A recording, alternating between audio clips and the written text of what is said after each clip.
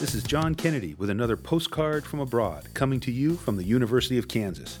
If you like ice cream, you should definitely visit Turkey. The ice cream there is called dondurma, and it's thick, sticky, and slow to melt.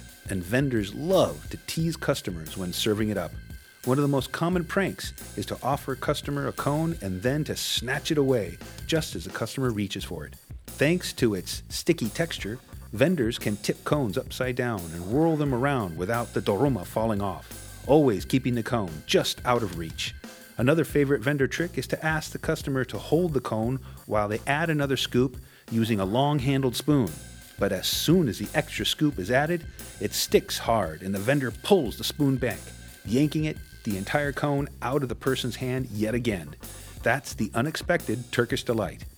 With thanks to Jennifer Duhamel from the KU Center for Global and International Studies for this text. This is John Kennedy. Wish you were here.